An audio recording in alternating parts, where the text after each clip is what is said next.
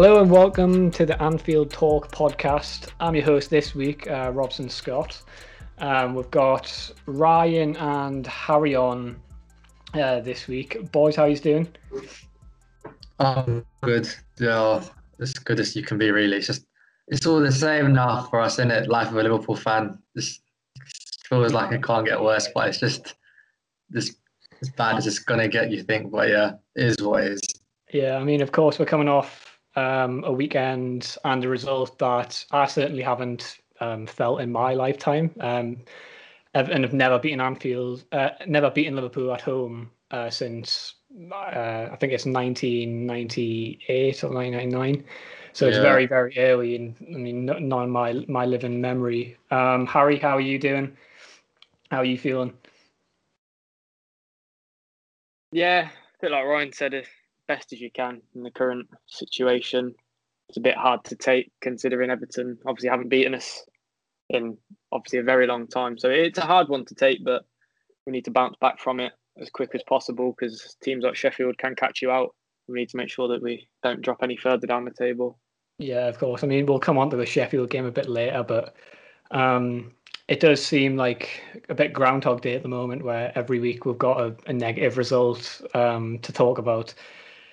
And, it's one of them things where we're helpless. We keep suggesting things and we keep saying things like, oh, maybe you should try this, maybe Klopp should try that. And then with, injuries keep happening to key players, so that you can't really do anything. You've got, well, hoping that we could possibly move Henderson back into midfield soon, and then he goes down and gets injured, just as other players like Kite are coming back.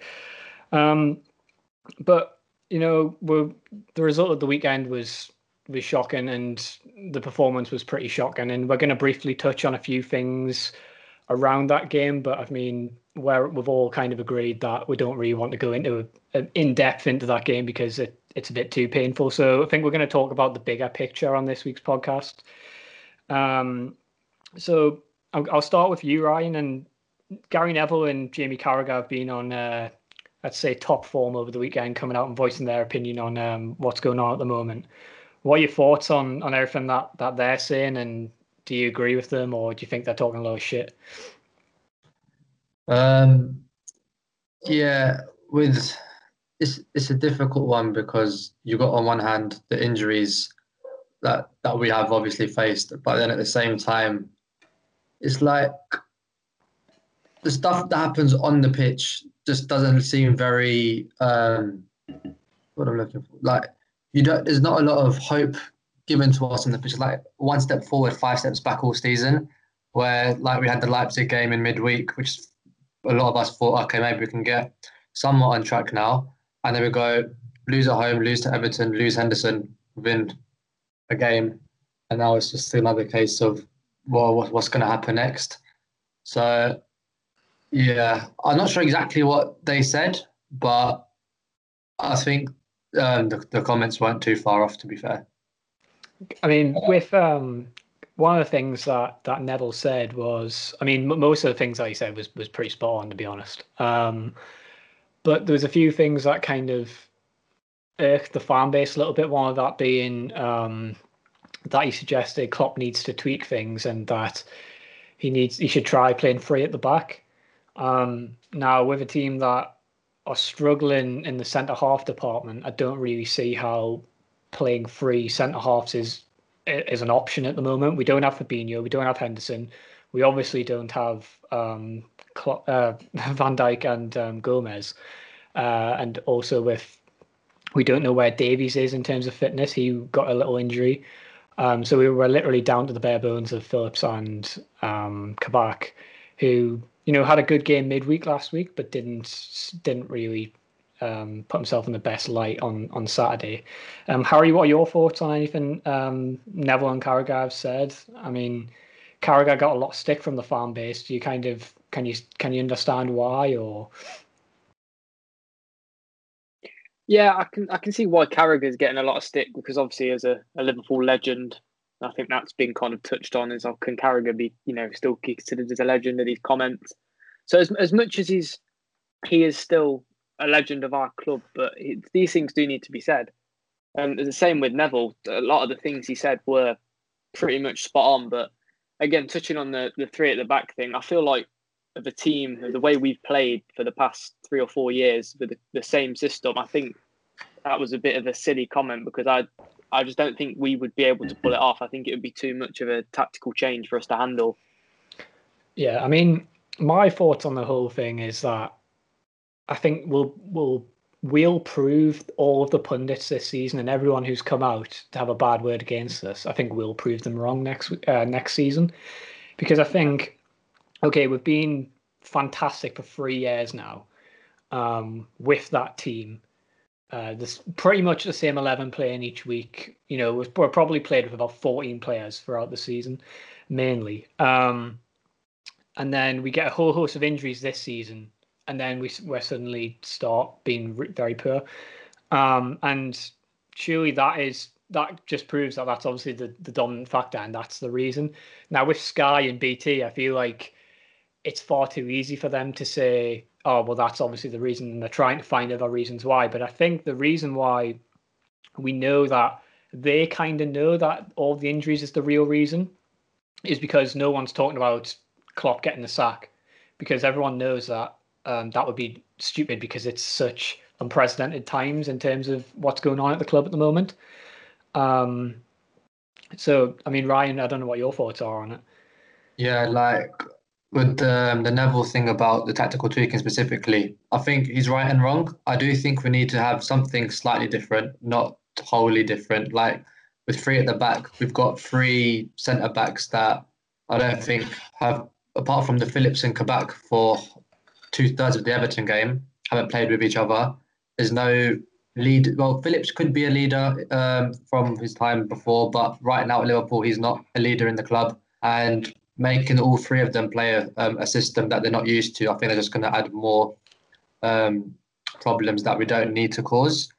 And then obviously the fact that we're down to the bare bones, you wouldn't really want to be playing all of them all the time. But to be fair to Klopp, he has had a little change here and there. Like I think it was the West Ham game where he played the diamond with Shaq at the top, and we scored some very good goals in that game. And then also a lot of us were clanging on about get Thiago out the six, put Gini there. And after about 3 or 4 games, he did do it. So to be fair to Klopp, it looks like he is thinking on his feet. But I still think there is something more we can do, because it does feel like we're playing the same game every game this season with all the negative sides of it. Yeah, exactly what Ryan just said. We needed somewhat of a tactical change. We haven't won this year yet. And it comes to the West Ham game. And he tried something new. It could have paid off. It could have gone horribly wrong, but I think he got it spot on. But then he changed it back and the results started dropping. So is it a case of, do we go back to that diamond again? Because we've still got somewhat the exact same players that played, bar 1 or 2, but could be easily replaced. So do we go back and play that formation that won us that game? And I think we played it for a bit of the Tottenham game, or at least it looked like a somewhat similar formation. So why don't you go back to that? Why don't we try it again? Because it's at the moment we're just declining playing the same system we are. So why not change it a bit? I think putting Thiago or swapping Thiago and Gini was one of the best things, because as much as Thiago is a great footballer, defensively he isn't the strongest, and I think he looked out of his depth a bit in the 6 role, because as a 6, typically what we've seen with Fabinho and Henderson at times is they're very good tacklers. They know when to go for the ball. And I think Thiago can sometimes get caught up in the moment a bit, flies into tackles and then gets on a yellow very early. Like, look at the City game, what, 2 minutes in and he was already on a booking. About 100 seconds, I can't. Yeah, something silly like that. And it just puts unnecessary pressure on our already weak defence, I guess you could say. So I think, but as Ryan said, Klopp has got it pretty spot on. All the suggestions that have been made have been put forward at some point. But I think we just need to try something different again. Yeah, I mean, us as all pretty much armchair managers at the moment, with being stuck at home and not being able to get to the ground, it's really hard, because you know I think that it's proven this season that FSG should be paying the fans to be in the ground because we're such a force and such a help to the team. It's very clear now. But we can all suggest these things, and sometimes we think that they might happen, and they just don't happen. And I would love to know why Klopp isn't making any changes. Because with the diamond, that it did seem like it worked. Why has he not gone back to that now? We have seen some positive news come out this week that Jota should be back, Fabinho should be back. Maybe not for Sheffield United, but for the game after. Which we hope that's true. But what injuries do we get between now and then? Because the players seem to be dropping like flies at the moment, and if it continues, which it has done, and it doesn't seem to look like it's going to stop, we're just going to be in the same situation now.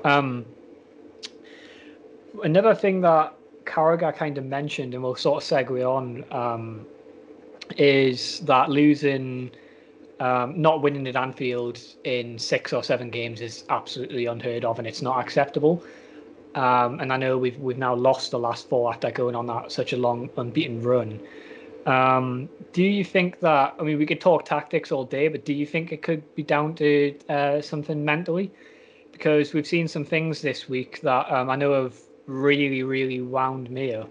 And if you don't know what we're going to kind of talk about, it's basically that last night there was things circulating on Twitter that Roberto Firmino had liked Richarlison's photo on Instagram of him celebrating at Anfield. Now, in the grand scheme of things, like when you say it like that, it doesn't really sound like anything. It really just sounds like who cares? But the form that we're in at the moment, the form that we're in at home at the moment, the fact that they're Everton, it doesn't really. I don't really have to big up how much of a rivalry that is. So it's like I hate them. Like him doing that, I don't care how much how he's done it in the past and how he likes everyone's photos or whatever. For me, that is not on, and it kind of proves the mentality of the squad right now. And not to kind of sound like Roy Keane or anything, but it's just I just think that's absolutely unacceptable. What message does that give to us as fans who are trying to, we're sat here in unprecedented times watching this team fail like we've never seen in 100 years, and Firmino's kind of doing that. And now some people put it down to it being modern football and things like that. But for me, that and Alisson hugging Jordan Pickford, who ended Virgil van Dijk's season earlier on this season in the away game, like those two things have really, really got under my skin due to the form that we've been in, and it's really, really wound me up. Now, Ryan and Harry, well, I guess I'll get your opinions on it. What are you thinking? Harry, we'll come to you first. What are your thoughts on it? It's frustrating because, like you said, the mentality of the squad right now is going to be shot to pieces. Lost 4 games on the trot at Anfield, was it? Mm-hmm. Something like, yeah. It's not good to see him, regardless of how he's done it in the past. Because I've seen on Twitter today, he does it for all his Brazilian teammates, and he's done it every time. I think it was Atletico when they beat us. I think he did it when Chelsea beat us in the FA Cup, and I think it was a few other times. But regardless, you kind of need to take a step back and think, well, people are going to see this. It's not going to go unnoticed. Yeah, fans are going to see that I've liked his photo of him celebrating at Anfield, and he just needed to think more, because he can come out and say, "Oh, I do it for everybody," but fans will just hit back with, "Well, regardless of you doing it for everybody, don't then." Yeah, exactly. That is everyone. an easy way of fixing it. Just don't do it. It's sickening to see it. It's kind of like another hammer blow. We've lost to Everton at Anfield for the first time in however many years, and then you see that, and the same with Pickford and Alisson. I don't care if goalkeepers union and all this rubbish. That you can't do that, because Pickford single-handedly took out one of the biggest parts of our success over the past few years. Exactly, and it's probably our best player, and Pickford took him out. It wasn't an accident. It was an attack. You can't go over to him, hooking him, and like being so pally with him. It's just, it doesn't sit right. Yeah, it's so true. And I know Naz had had tweeted a video of Van Dijk from the City game 2 years ago, that great game that we lost at the Etihad. And Van Dijk, company's trying to have a bit of a laugh at him, and Van Dijk is raging, and so he should be. He's just lost the biggest game of the season. And it's just like, that's the mentality that you want, and that's the mentality that we just don't have in the squad at the moment. And the fact that it just kind of proves they don't have any fight. They don't care. Like, if you really cared, you wouldn't be liking those photos. And people on Twitter and our fan base, and I've seen a lot of it, people just saying, "Oh, like, who cares? It's just an Instagram photo." It's not the fact that he's liked an Instagram photo that annoys it. It's like in the big picture of things. Like it's everything. It's all the form and everything. You've got to be considered. He's going and Richarlison's came and dunked on us at Anfield. He's came and scored in the 3rd minute, made us look like tits. He's given it big licks on Twitter and on Instagram, and Firmino's going around liking it. Like, what? You can't. There's no justifying that at all. Like, you can't. If I was one of his teammates, I'd be fucking raging. I'd be like straight in there. Like, Henderson must look at that and think, like, what are you doing? I know, like, England's kind of golden generation with Gerrard and Lampard and Terry and Neville and Carragher and everyone else who was in there. Like, they all hated each other. Like, whenever they talk about it, it's like we didn't get on international duty because there was big games that were being played at the weekend, and then they're going off together and sitting in the same hotel. And we seen it last season with Sterling and Gomez, and that's what you want to see. Like, I don't give a shit if they're arguing on the international stage. I couldn't really care less about international football other than like tournaments. You get a bit like excited when they come around, but it means nothing really. Like, to see them do that, and I know it kind of probably does mean more in Brazil because they win more than what we do, yeah. But it's like someone comes and shags your missus. You're not going to go, oh well, I've known them all my life, so I'm still going to like these posts on Instagram.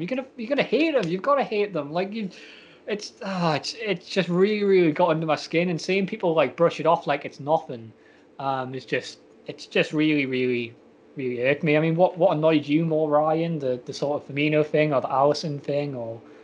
Yeah, it's like, now that I've had like a day or two to like process like what happened, I can only really like just try and put my own self in their shoes. But like, when it's happened to me, and say I've lost the game Sunday league or for school against one of my mates. Yeah. Once the game's finished, if we lose, like, not even lose, we got embarrassed by Atletico and by Everton.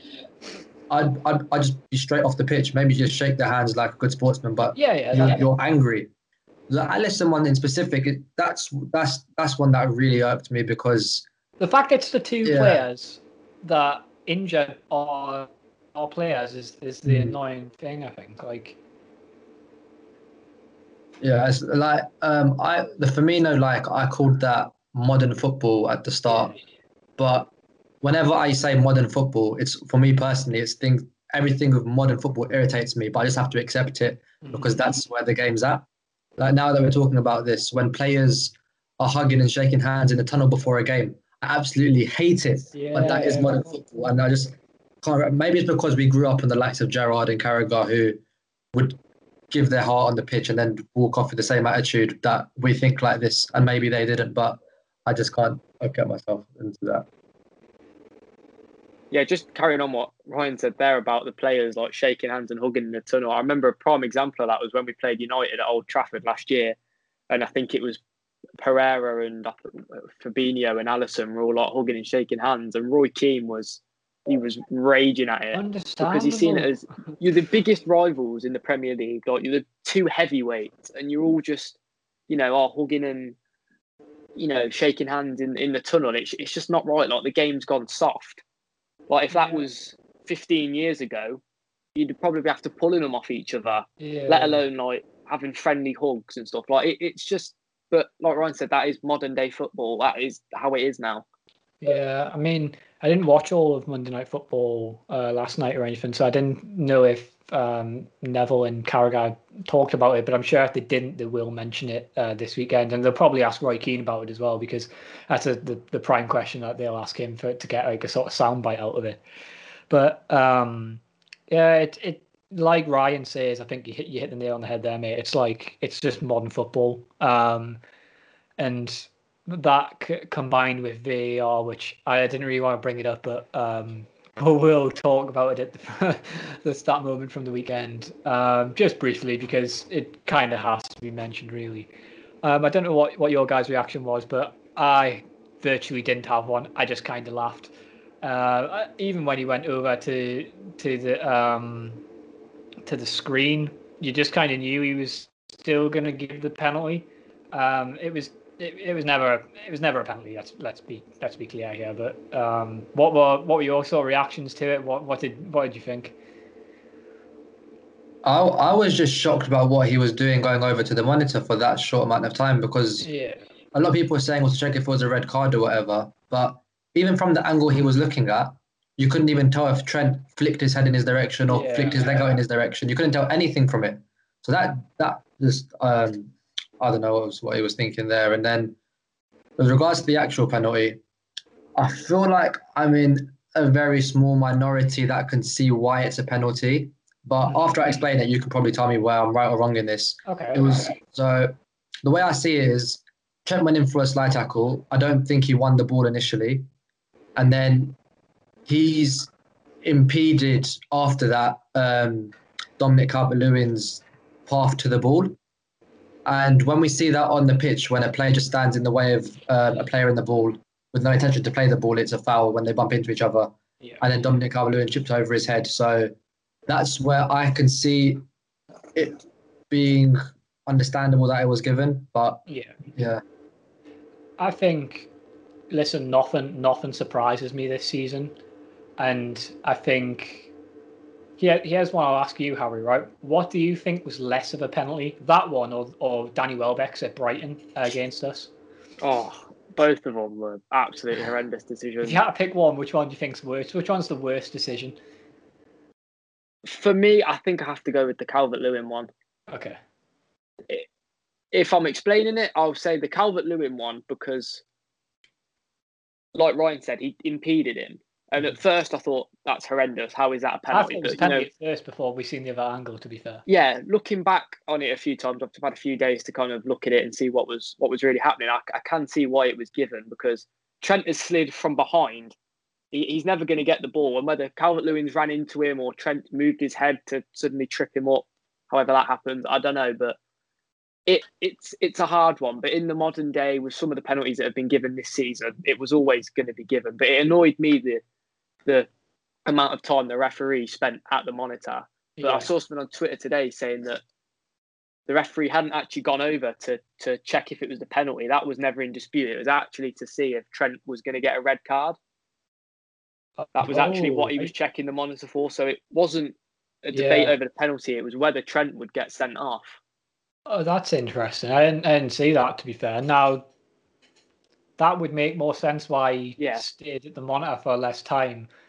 But it also doesn't make any sense because you think you should probably check the penalty. But if that means that they were all in agreement that it was a penalty, then I guess we've just got to accept that in the modern game. Like I wasn't as outraged as a lot of people were on Twitter. I think even fans from other fan bases were going mental saying it wasn't a pen, and I could see it. I could see why it's been given, and I think when you slow things down, which is the angle that we did see, it does look less a penalty because it does look like he slowly then runs into the back of him. But I mean, if that happens to Salah for us, we'd be screaming for it. We wouldn't get it. We'd never get that, but we would be screaming for it. But I mean, I've seen a lot of people comparing it to when Carl Darlow was clinging on to Sadio Mane in the Newcastle game. That's and that was a Stonewall penalty. And being from Newcastle, I had that debate with many people, and not a single Newcastle fan thought it was, funny enough. But it's just like it goes down to like when you think about I remember when we got all the terrible decisions against us in the last Everton game, which this penalty doesn't even remotely compare to that, in my opinion. But I remember saying after that game and after the Brighton game, those 4 points could cost us the title. Now, things have changed drastically since then, and them 4 points could cost us Europa League football at this stage if things continue, which might be a blessing in disguise if we don't get that. I would think I think I would rather go into that new conference thing than play Europa League, because I think it will be really funny just to see us batter all the teams in that. But yeah, I'm not about Thursday night football in the Europa League, so I just want us to, book our ideas up and put some wins together, as I'm sure everyone does. because I think it's going to really, really negatively affect our summer. I want to go on to talk about some of the transfers and the rumours and stuff about the summer.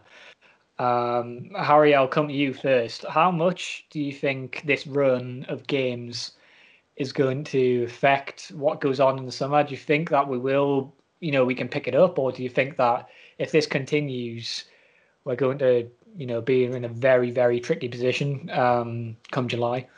Yeah, I definitely think if this continues, we could be looking at some outgoings and very little incomings. But I think if we can pick it up and get Champions League, which is probably a very big ask at this point, and we would have to probably win every game we've got left. I think if we get Champions League, we could attract some bigger names. But I think if we don't, then we'd be saying goodbye to some players because they won't want to stay. They ain't going to want to stay to play Europa League.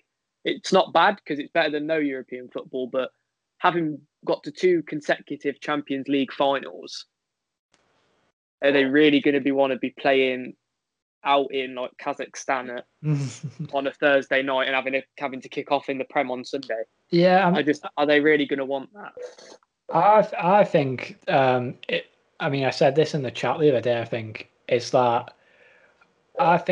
own. I think the players will be able to see that it's an anomaly of a season, and I feel like if any of them kick up a fuss for being in the Europa League, I would just kind of turn around to them and say, "Well, it's your own fault, really.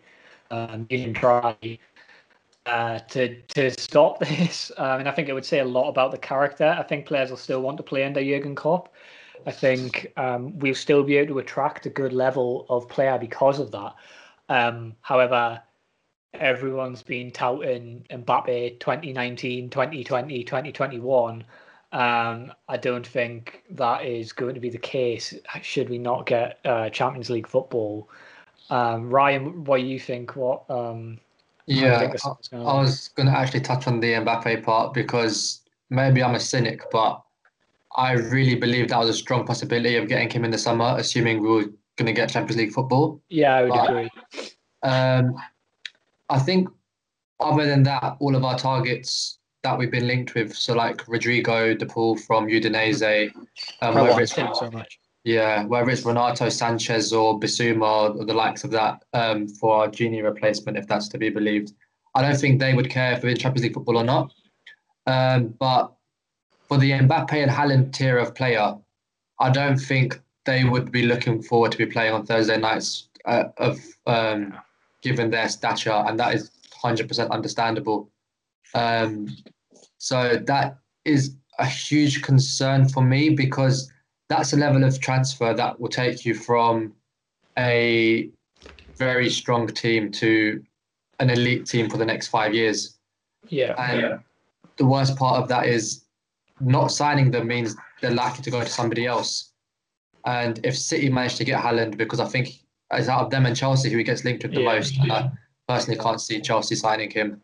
If they manage to upgrade their front line to add Haaland and we're playing Europa League football and we're going to be, I wouldn't say stuck because that's unfair to them, but Jota and Minamino next season, it's not the same level as adding Mbappe to the mix. And that could set us back quite a few years in terms of trying to win our next league title.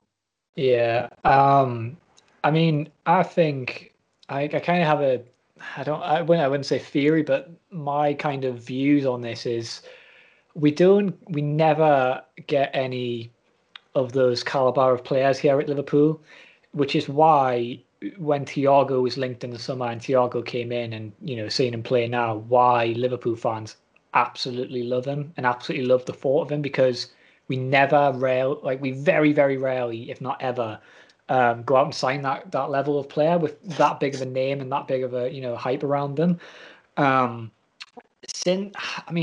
Even Torres probably wasn't even at that level. He was still up and coming when we signed him. We turn players into these players.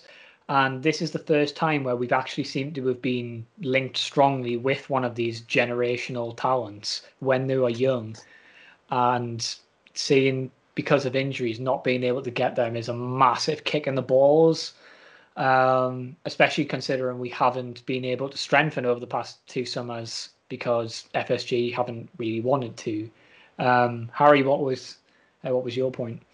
I think you briefly touched on it. We're not a club that you typically put with buying superstars like your Man City, your United, your Chelsea's. We are more accustomed to developing them. Like look at Robertson, for example. We took him from a relegated Hull. Nobody knew who he was. I thought he'd be coming in as a backup personally. I never thought we'd really see him play. And he's probably the best left back in the world now. Yeah. And I think that is why a lot of people were excited for Thiago, me included.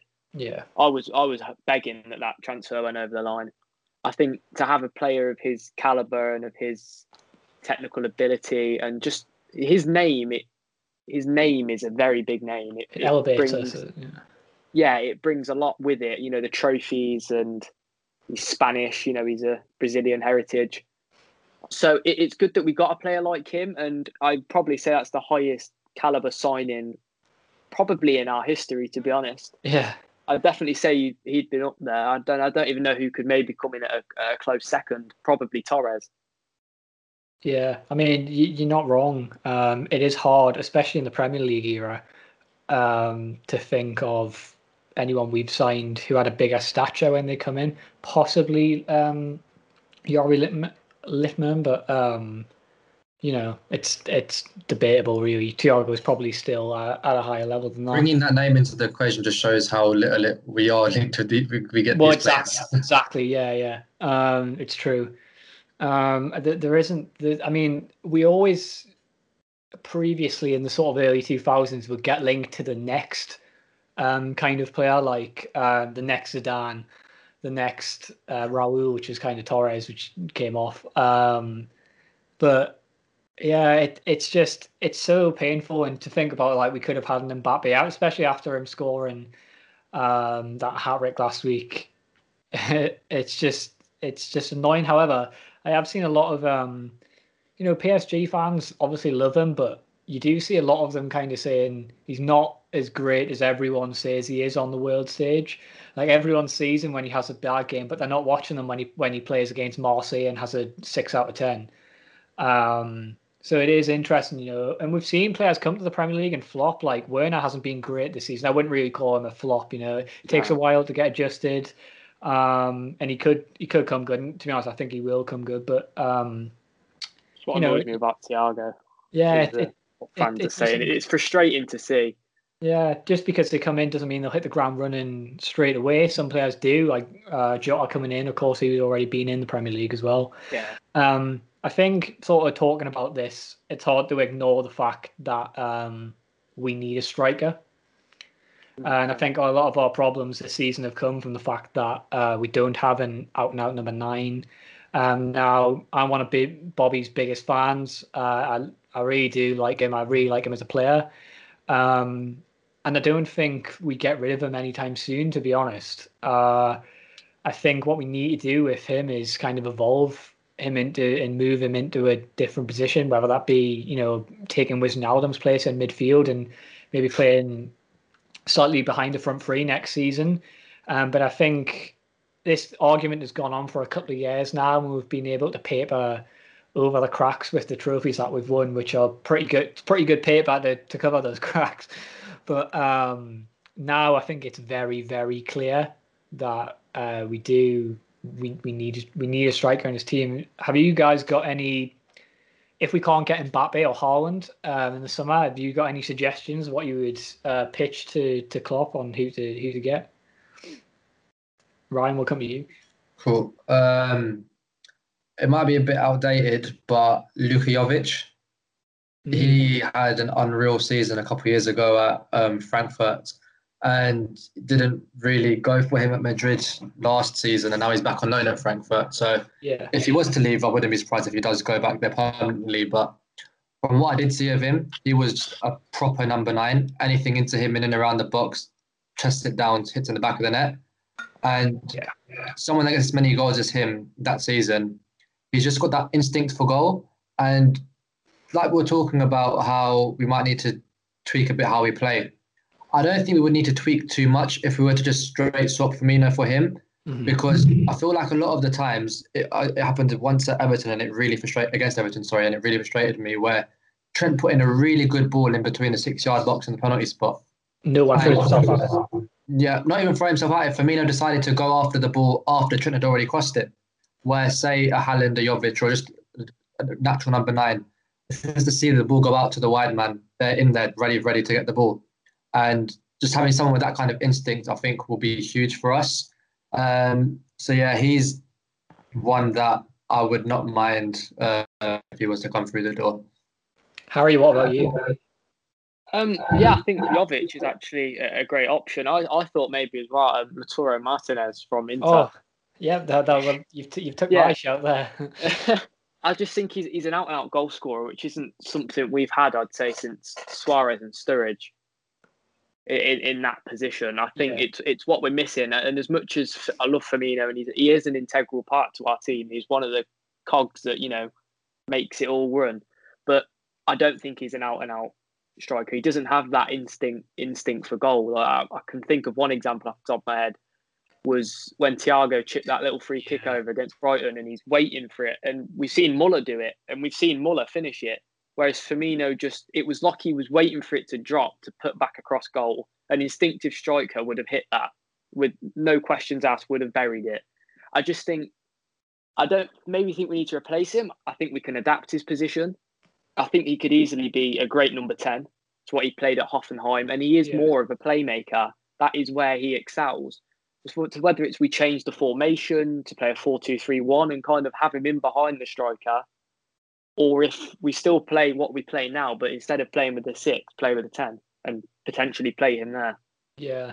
And I guess that goes down to as well what we do at centre half, because Fabinho has been fantastic there this season, and I know he won't want to play centre half in the future if Van Dijk and Gomez are there, but evolving out of a 6 and moving it to a 10 and playing kind of, I guess, more attacking football would be a really interesting move. I know a lot of people have been reminiscent of the 17-18 season over the past few weeks, and I know I have. I was watching a compilation on YouTube of when those few months when Coutinho was still here and we had the front 4, and boy was it good to watch. Like, it's exciting, and we didn't really win anything, so it's just one of them things. Like when you look back on Torres and Gerrard, we won nothing, but the football we played and the goals that were scored are just magical to watch. I think some people have branded it Buvic ball on Twitter, which is hilarious. But yeah, I mean, we could possibly see what would, if we did go for that 4-2-3-1. I'm presuming, you've got Salah and Mane or Jota on the wings, Firmino behind a striker. What is the 2 that you're playing? Henderson and Thiago?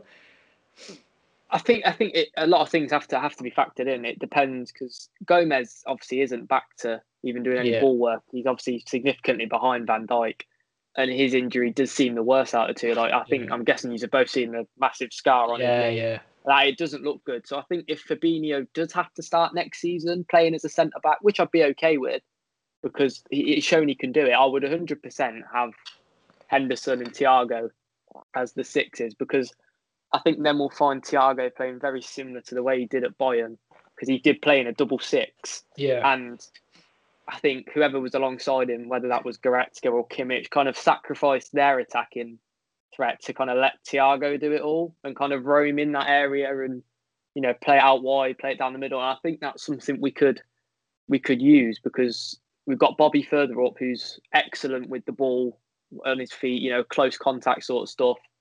And then we have the options out wide as well. I think it could work, but it's whether Klopp wants to take the risk. Yeah. I'm going to ask you a quick, snap question, and I want you to give me your answer on it. If we had to make a decision on Kabak right now, would you pull the trigger and say yes and sign him, or would you say no? Right now, no. It is too early, but right now I would be leaning no, because centre-back's position where I think we have to strengthen well in the summer, and from the limited football we've seen of him, he's not what I would like for us to work with going forward. But I do have hope. I do have faith in him, because he did play well against Leipzig, against opposition that he's used to, and he's still learning the league at a young age. But as of now, I'm not set on him. What about you, Harry? I'm on the other end of the scale. I would go with him because I think he has shown that he might need some getting used to the Premier League because it is a whole different ball game from the Bundesliga. But I think because he's young, he has that time to develop. And for 18 million, I know for our owners that's probably like trying to sign Mbappe, but I think it's a small price to pay if it doesn't work out. Because he's still young, if in 3 or 4 years' time, we really weren't set on him, he was still struggling, I think you could still get a big chunk of cash for him should you want to sell him. But I think we're in a position with centre-backs where we can't really be picky. We've kind of had to take whatever we can get, which is probably how we've ended up with Davies, is because it's just kind of like we need to grab whatever we can get. So I'd stick with him. I think he can only get better. He's still really young, so there is time for development, but I think as of now, I can see why people are tipping towards the no side. Yeah, I mean, I'll flip the question slightly. If you had to choose out of him and Phillips, Nat Phillips, who would you choose? Because I think Nat's been really, really hard done by. I think he's been fine, and I think he's been, we couldn't have asked anything more from him in the games that he's played. And to me, he looks more promising because I think he gives us a totally different option at centre half. And I think if you put someone like him besides Virgil van Dijk, like he could be an extremely good centre half. What do you think, Ryan? Would you Kabak or I mean, I presume you'd choose Nat. Yeah, to be fair, I would lean Kabak purely because he's 3 years younger and there's not too much between them right now. But like you were saying about Phillips, I think he's almost the perfect fourth choice centre back to have at the club because he's not like what we'd have as say Van Dijk, a ball playing master and very comfortable on the ball. He's just, when you need me, I'm there. No nonsense. I'll win everything in the air.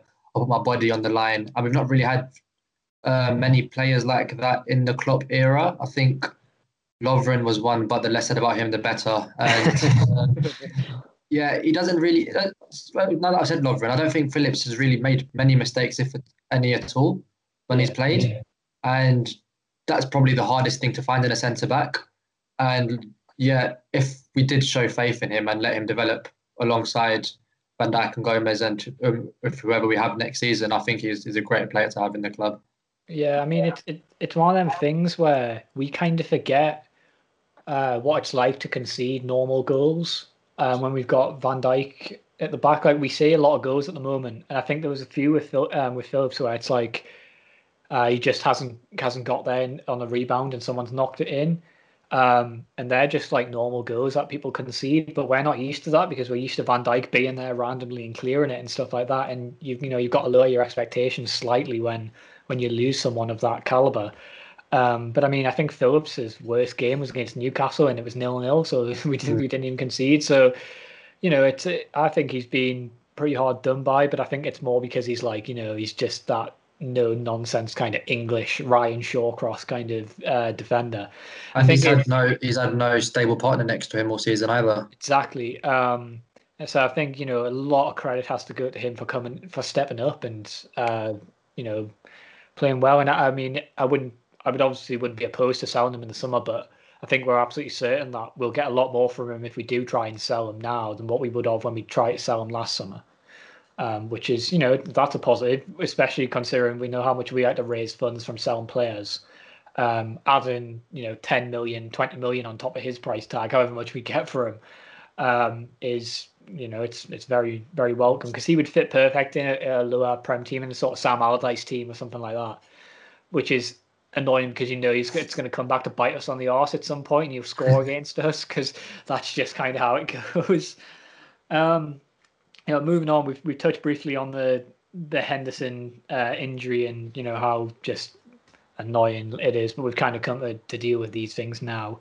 There's been a lot of stuff said about us moving on the physios on from last season and getting new physios this season and stuff. I'm going to be totally honest, I haven't fully kept up with it because the whole thing seemed a bit petty and it's just a bit confusing at times because I don't really know who these people are. They're just kind of coming out, and different people are saying certain things, and But I just wanted to briefly touch on it because it's pretty relevant at the moment with our injuries. Do you think this has played a part in what's gone on, Ryan, this season in terms of the amount of injuries that we've had? I think you can't really argue against it, considering they're the best people out there that would know about the ins and outs of the medical side of what happens at the club. And a lot of the tweets that came to light in the last 48 hours were from, I think, November, December time. Yeah. And we've had many injuries since then. So to them, it's not a surprise. And the way it's kind of gone is that they've been liking tweets in an almost like cryptic manner. Yeah. And what they've tweeted in terms of how it's not really a surprise. When will people realize? And is it not worth investing more into the medical side rather than losing 60 million on a player through them getting injured? So I think there is a few ways that you can interpret it. One that I'm assuming is that the club aren't really investing too much money in the medical side of things, because I think three medical staff left at the end of last season? Yeah, it's true. Yeah. Yeah, and the only one that I'm aware of that arrived at the club was the one from Arsenal. So if Chris he was Morgan, the only, and if he is the only one, that's a net loss of 2 medical staff. And I'm sure there's more to it than that, but it seems that we almost had it coming, given what they've been insinuating. Yeah, I think it's interesting that we've moved to this new training facility and got rid of the medical staff. Like, as if I don't know how the facilities have changed, if it's just a different building and the inside is pretty much the same, or if new technology is being brought in. Maybe that's why we've seen so many little short injuries as well, because maybe the scanners are better now and they're just picking up different things, and it's like, you've got a little bit of a knock there, you're out for 2 weeks or whatever. But I feel like it kind of looks to me, and this could be like a really dumbed down version of what's actually going on, but it kind of looks to me like FSG have gone, well, we'll give you this new facility that'll improve your fitness and your training. You don't need as many staff because you've got this instead. And we've brought in staff in different areas. What was it? Did we not bring someone? We brought someone in to do with Naby, didn't we? It was from. He worked with Klopp at Dortmund, didn't he? He was a sort of a fitness coach sort of thing. To do with the rehab. Yeah, he helps with the transition from finish your injury going and then stepping onto the pitch again. That area. Which I think is with everything going on at the club, is a very wise move considering the amount of players that we do have coming back. And that I can imagine that period is absolutely crucial in not re-injuring yourself. And everyone, especially you, Ryan, is crossing your fingers, hoping that this little extra time we've let Keita stay out means that he'll come back and we can get a good run out of him in the team, because when he plays, we tend to win, and we tend to win well. Last time he played was Crystal Palace, I believe, which seems like a lifetime ago now. That 7-0 win. Last time I was happy. Yeah, where I came on the podcast and was like, that's it, we've won the league, great, book the parade in for next year. I remember I actually looked for a text the other day that I sent to one of my friends going, like, barring anything catastrophic happening, I think we'll walk the league now. I was like, I think I actually said, we need to lose like 5 games between now and the end of the season, and we're not going to do that. We've now lost every game at Anfield since I said that. So these things happen. So another thing of everything that was announced yesterday by Boris, and you've got to take everything that man and this government says with a pinch of salt, because half the time it never goes well. But how much is it going to hurt if the Premier League, having not had fans in the ground for all the season bar the 2 games or whatever it was, they let fans back in for that final game of the season, and City get to have their little thing in front, their little celebration in front of their fans, considering we didn't get ours after 30 years and we're not going to get our parade, because I'm hoping the club aren't going to put a parade on. That would be quite, because we would never live that down. Yeah, I think as much as I want a celebration, I don't really, it seems wrong. It seems dirty. Wrong, yeah. And it will get mocked a lot, which we get enough of on social media. But yeah, I mean, What are your thoughts on it? Do you think? Because I think we need fans back, and I'm hoping this is if it means we have fans back at the start of the first game next season. I'll swallow the bitter pill that is watching City celebrate in front of their fans and allow them to have it back. What are your guys' views on it? Are you excited to see fans back in the grounds? Does it seem like it'll get back to normal? Yeah, I think I was actually saying this to my mum earlier. I think we're one of the teams that have suffered the most from not Oh, having definitely. fans in the stadium because, in these games where we're going 1-0 down, the fans are there roaring, picking the team back up, and it boosts morale. And I think with even like the two games we had them back, I think it was the Leicester and Wolves game, wasn't it? I think it was West Brom we played as well at home. Oh, well, I think that yeah. we drew that game, but we battered Wolves in front of our fans on the first game. Yeah, it adds so much more to us. It kind of gives us life. It allows us to get these results. Like last season, how many times have we found ourselves 1-0 down within the first 20 minutes, having to claw for a result? And it was the fans that got us through that. Yeah. And what's this now? We'll have fans back in the last game of the season against Palace, and we'll go and absolutely hammer them. Yeah, most likely. I can just see it happening. We get fans back in, and we start It'd winning. be great. It'd be great if it was a must-win game for top four, wouldn't it? Oh, it would be. Oh, it would be. I mean, It see, would be. that's the thing, like that. That's how important it could be. There's like other games as well when you think like, I think Newcastle go to Fulham, and that could be a whoever wins stays up game, which is just it's insane. And for Fulham to have fans back is one thing, but for Newcastle's travelling crowd to go to Fulham as well, it could be huge, and it could have an effect on the game, like definitely. And I think all like sort of tribalism aside, it's fantastic just to see fans back. And there's talk about England and the UK possibly having the Euros here, which I don't know how much of a wise idea that is, but at the same time, I'm just excited to have fans back in stadiums and have football feel more live again. So moving on to this weekend, we've got Sheffield United, Chris Wilder. This has all of the makings of Klopp and everything he said at the start of the season, getting bitten on the arse by Chris Wilder coming and putting 11 men behind the ball for 90 minutes and sneaking a 1-0 from a penalty. That's kind of where my head's at the moment, and that's kind of the only thing I can see is going to happen. What are your guys' thoughts on the weekend, and what are your predictions for teams as well? I think you can't really get much better games for Cater to be back fit for against that kind of opposition. I think he's got to start if that's what we're going to expect. I've got a good feeling about it. I feel like normally extended breaks aren't really good for us, but after everything that's happened recently, I think having a full week, I don't think we've really had that many times this season, having a full week between games. I think that'll do us good for once. Just to get their head wrapped around the situation right now. We've lost our captain.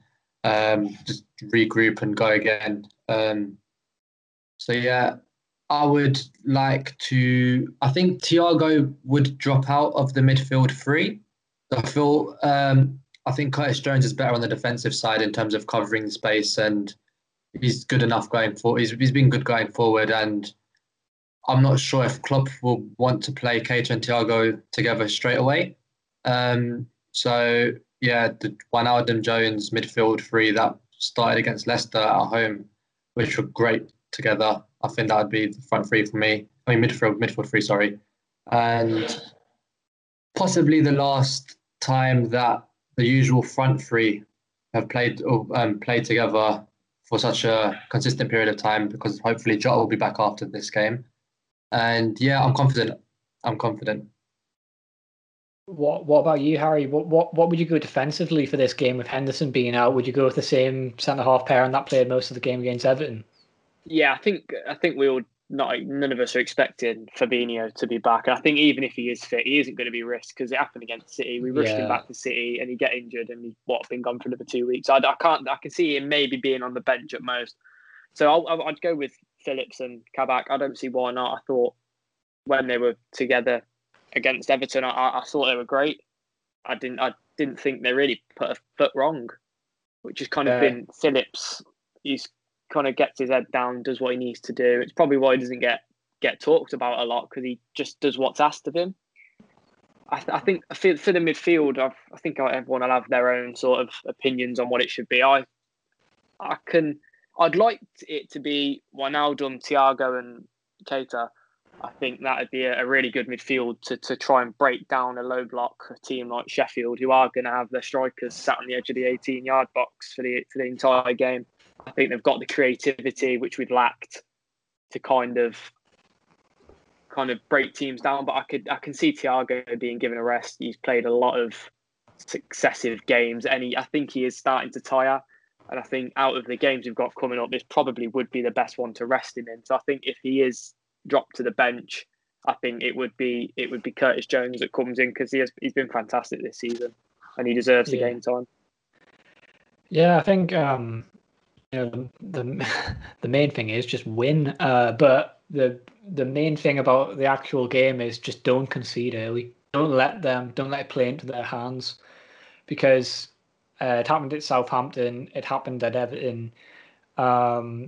And last season, this happened quite often. I think, Harry, you touched on this before. And I just remember thinking every time we went 1-0 behind last season, they're like, oh, we'll still win this. Like, it was never a worry. Twice. Now, this season, I just can't ever see. I can barely see a score and a goal, never mind coming back from 1-0 down. So to score 2 is a huge ask.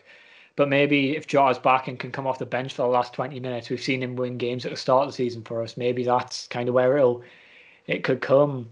But it's just, we need to start scoring. We need to start scoring in the first half of games. Like, apart from Tottenham, where we scored in the 48th minute, I don't think we've scored in the first half since Crystal Palace, which is like 2 months ago, which is just, it's absolutely ridiculous when you think about it. When did Mane score against West Brom? Was that the first half? Or was that like the start of the second? I think that was the start of the second. I could be wrong though. But yeah, I mean, even then, like that was after Christmas, just after Christmas, the game after Christmas, and we're in like nearly at the end of February now. It's just so impressive. We're just so unused to seeing this now. Like even the worst Liverpool teams we've ever seen in our lifetime, like Hodgson's Liverpool for the 6 months or whatever that was, weren't this bad.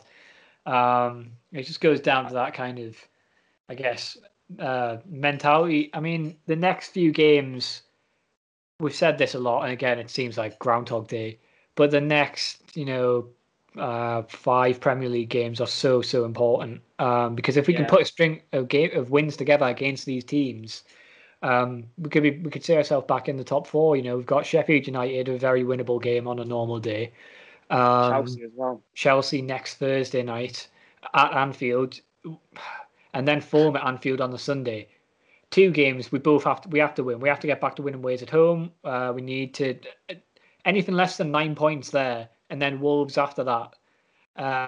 Then Arsenal, then Villa. Like any dropping points, anything there. Maybe like you could get a draw away at Arsenal possibly, which is a pretty terrible result. But it's just like if you're looking at any of them, that's where you would be kind of more fine dropping points. If we can, string a few games together, wins, you shoot straight back up the table, because other teams don't want this 4th place spot either. They're not winning games. Because if you look at United as well, they've been on a pretty terrible run of form. I think they matched our point before the weekend. They had the same amount of points in the past 5 games. Yeah. But they're still in second because we didn't capitalize on that, and we didn't pick up the points that would send us above them, which is just so frustrating.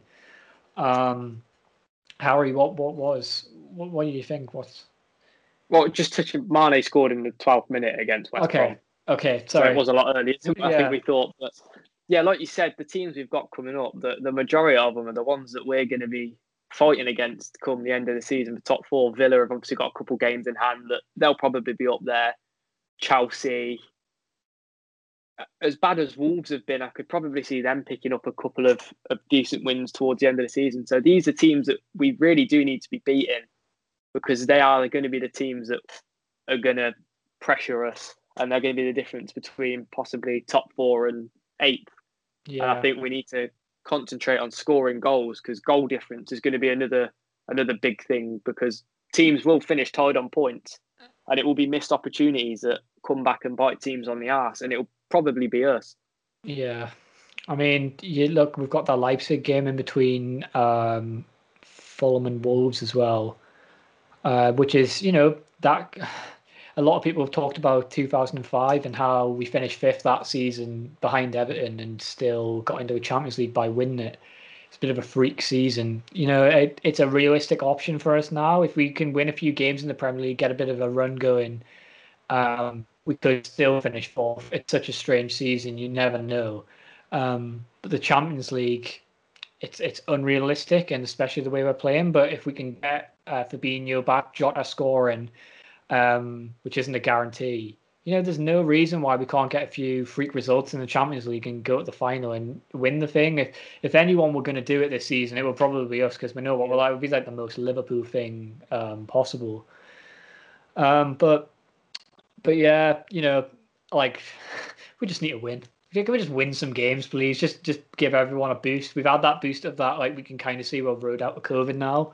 Can we just have that extra boost of Liverpool winning some games? Because it would be nice to feel that again. We'll wrap it up in a minute, but I just want to get your sort of score predictions for the weekend. Harry, what do you think? What are you going with?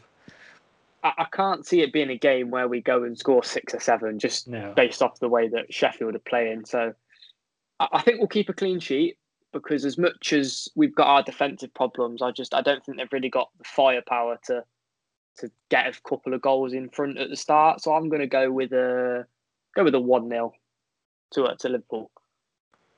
Ryan, what about you?